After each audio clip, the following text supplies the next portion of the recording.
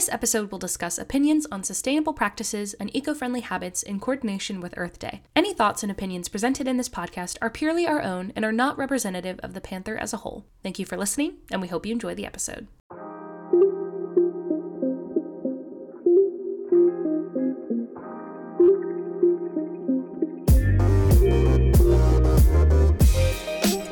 Chapman University's The Panther. I'm Abby Little. I'm Shannon Stanton, and this is the Panther Pod, Sustainability as Students.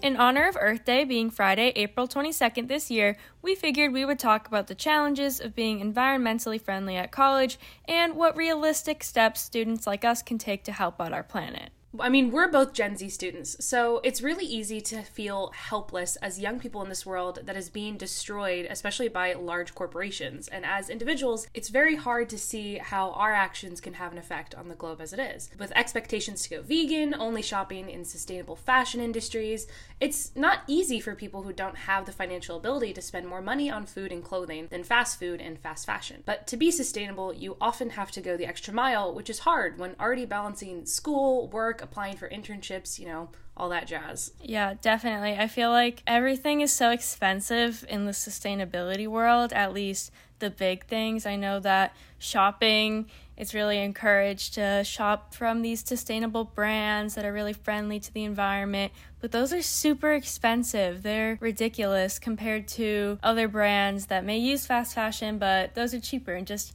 realistically, I don't know. I have to get some new clothes for different seasons sometimes if you change your size.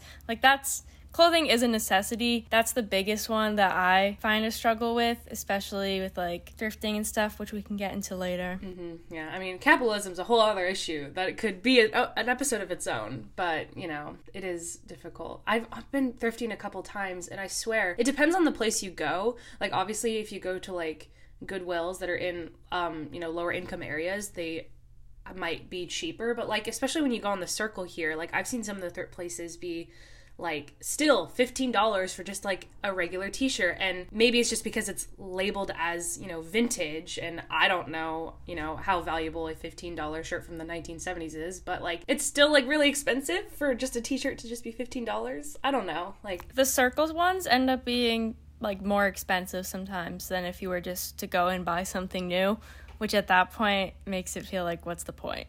Wait, should we just go to the thrift part now? I mean, might as well. Yeah, let's start with thrifting. We're already on it. We're already on the topic. Yeah, so going into it a bit more, thrifting has become very popular in our age group, especially either in-person stores like Goodwill, or there are also some online sites, Depop, Poshmark, things like that, where you can get secondhand clothing. And although you're not directly buying from fast fashion brands, which is a good thing, there are some negatives to thrifting you may not have thought of depending on where you live and what your income level is. So since the rise of popularity of thrifting in the past few years, prices at stores like Goodwill and Salvation Army have increased, which makes it harder for those who rely on the low cost of thrift stores to get their clothing. And I think that this is an interesting dilemma, because on one hand we have being environmentally friendly, and at the other we have low-income people needing this to get their clothing, and they can't shop at other places financially.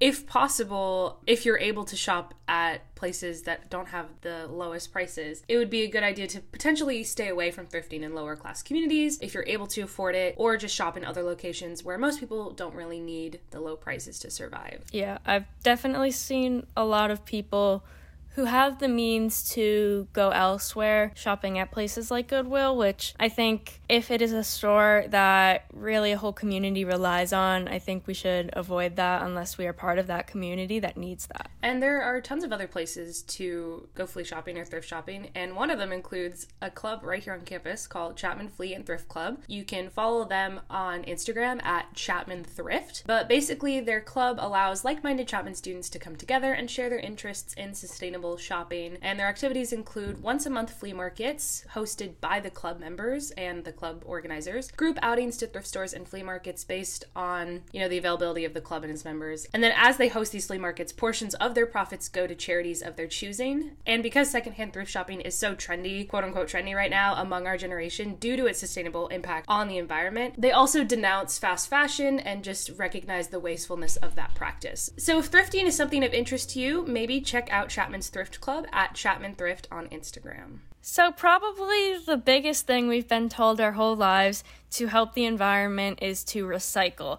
Now, I think a lot of people recycle mindlessly and don't really put thought into it, so let's go over what you actually can and can't recycle. Some of you might know this. Some people might say, oh shoot, I've been doing this wrong for years. And that's okay, better late than never. So what you can recycle: bottles, cans, paper, and cardboard. But it is important to remember that you need to keep food and liquid out of your recycling. So do not put a half-full Starbucks refresher cup into the recycling bin because that has liquid in it. If you are going to put a food container in, make sure on the bottom it has the little recycling logo, and also you have to wash it off of all of the contaminants of food. It baffles me how many people I see just throw things full of food into recycling bins. Please discard your food and your beverages when you're putting things in the recycling bin, please.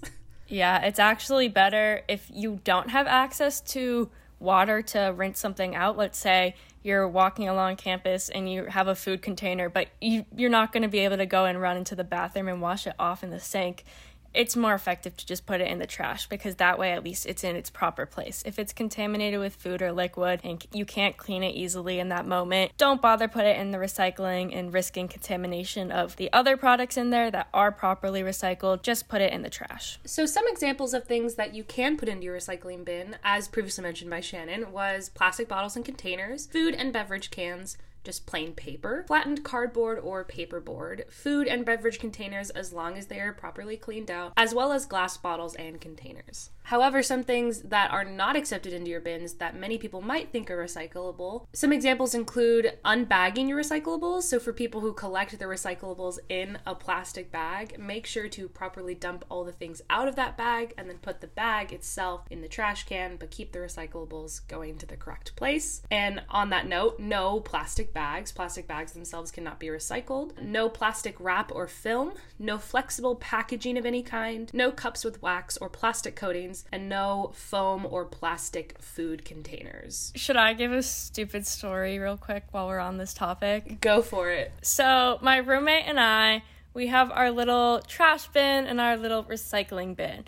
Now, because we live in the dorm, so we have to take out our trash and recycling every 3 days because we have tiny things just so everything can fit in the dorm. But we do go through a lot of waste and recyclables just because we try to avoid the caf and mainly eat in our dorm. But I had a moment relatively recently that I'm slightly embarrassed about. I was taking out the recycling, all of the soda cans and tissue boxes and stuff like that, and I got into the little recycling trash room, and I said, oh my god, we have been recycling with a plastic bag so we can take it from the dorm room to the thing more easily. And I felt so bad. So yeah, that might sound easy at first, but especially when you move from your home environment where you already have bigger trash bins and bigger recycling things. I just never really thought of it until recently. So that's really bad, but I'm sure other people do it too. So please, if you do that, remember to throw away the plastic bag separately. To be fair, I don't think in a moment where you're quickly, is it going to go in this bin or that bin? I'm pretty sure plenty of people have made the same mistake, including myself. I mean, it's not inherently obvious. I don't know. Also, I know we're talking about, going to bigger containers and dropping stuff, but, can we talk about the freaking companies or restaurants or whatever that, have separate destinations for recycling and trash, but then when you open the bottom compartment, they just go into the same bin? Why do they do that? Have you seen those? Because I've seen plenty of those, and I'm what's the point? Why do you do that? That's really bad. Sometimes they are, but sometimes they're not. And it really, I'm like, what's the point of like acting like you're doing something good, but then not? I mean, I guess appearance's sake, but doesn't that just make it more inconvenient for you? I don't know. That is so deceptive. I know. I can't name a place where I've seen it recently, but I've seen like posts on the internet of like where they show like the worker opening it and it's just one container even though there's two separate things on top. It just makes me so sad. So you probably know reduce, reuse, and recycle. For some of those things though, you might not even see that in your daily life. You're just constantly used to using disposables. So some things that you could do, obvious one, but probably the biggest one in day-to-day life, bottled water. I see so many people still getting plastic bottles of water when it's so easy and accessible to buy a reusable cup and just wash that on occasion when you need to. It's so simple, and I honestly don't like that places are still selling like bottled water. I get it when you need to like go somewhere or if your home situation is different, but that one just bugs me to see so many people who are able to buy a reusable one who just choose not to. Some more common daily items that a lot of people might buy that are the disposable version but can be bought as a more reusable version would be razors, disposable razors. You can buy an electric shaver or a straight edge razor. They will last you longer and you won't have to dispose of them so rapidly as with disposable razors. Typical cotton rounds, you can buy washable cotton rounds, or for people who wear makeup, they have these washable face wash pads things that remove makeup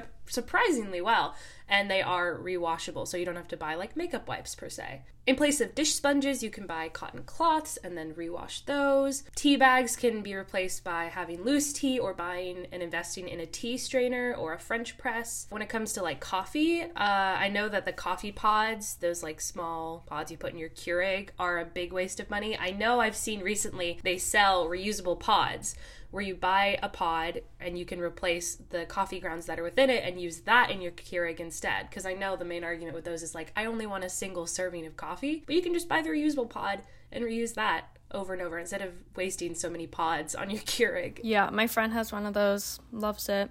Think it's pretty easy. Good swap if you do use it every single day. For the reusing part of reduce, reuse, and recycle, just get creative, I guess.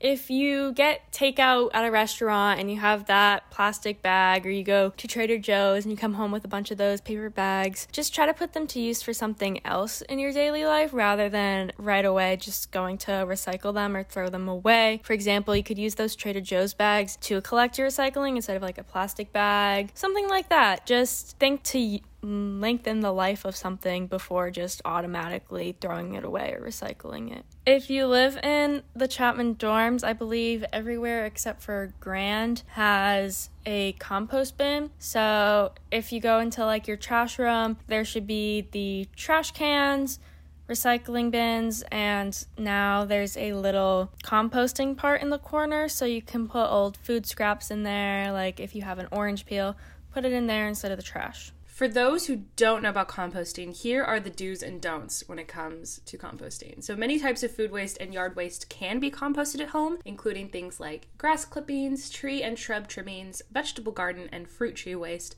lawn clippings, autumn leaves, coffee grounds, and fruit and vegetable scraps from the kitchen. Home composters should not attempt to compost meat, dairy, or large amounts of baked goods. But anything that kind of comes from the earth, so like, trees and fruits and vegetables, all easily compostable. And while we're on food, the meat agricultural industry contributes to a lot of water usage and releases a lot of CO2 and methane, which harms the atmosphere. It's not realistic for everyone to just stop eating meat or dairy for financial and dietary reasons, but if you're able to, reducing the amount of meat you consume could help and could add up over time. So I know some people do meatless Mondays, where every other day you have meat as normal, but on Mondays you don't. Just cutting back if you can. Red meat's normally the worst, so just try to avoid it if you can, or just cut back. And if you are a part of that vegetarian or vegan lifestyle that might result from not eating meats like that, then you might be interested in joining the Veg Club on campus, which if you're interested in following them, they are at Chapman Veg Club on Instagram. But they are described as a club for vegetarians, vegans, and those who are interested in eating and living in a healthier, more compassionate, and eco-friendly way. So veganism itself is very much on sustainability and eco-friendliness just from the jump. Vegans don't like to eat foods from animals without their consent. I believe that's the general idea of it. So vegans don't eat meat, dairy, and stick to the fruits of the world. I think that's I feel like it's a bad description. What's the better description of veganism? Veganism. The fruits of the world. Like, you know, things Their new slogan. So basically you just don't eat cheese, egg, meat, fish, anything like that, but you can eat carbs, fruit, vegetables, really anything else. Now, the most important and my favorite part of this episode. If you really want to help the environment, the biggest thing you can do, in my opinion, is vote. If you're a U.S. citizen, 18 years or older, register to vote and vote in elections, local, state, and federal, because all of these politicians and leaders have a say, and these are the people who work for you. You're a citizen, so do your research. Take a look at all of their environmental policies, see what they're going to do, see if they agree with the Paris Agreement, anything like that, and make an informed decision and actually go out and cast your vote.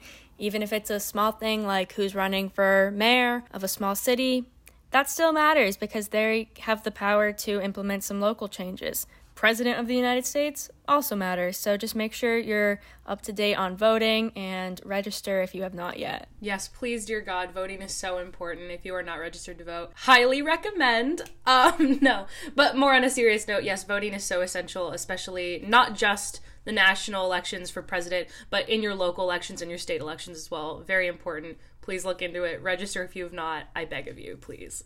Yeah, and if you are from out of state like me, so I'm from Massachusetts, living in Orange for school. So for this past fall was the first time I could vote. I turned 18 over the summer, so I registered as soon as possible. I actually pre-registered, so when I was 18, I was all set to go. But I did have to do some things while I was here, so I had to Google for my town how to cast an absentee vote.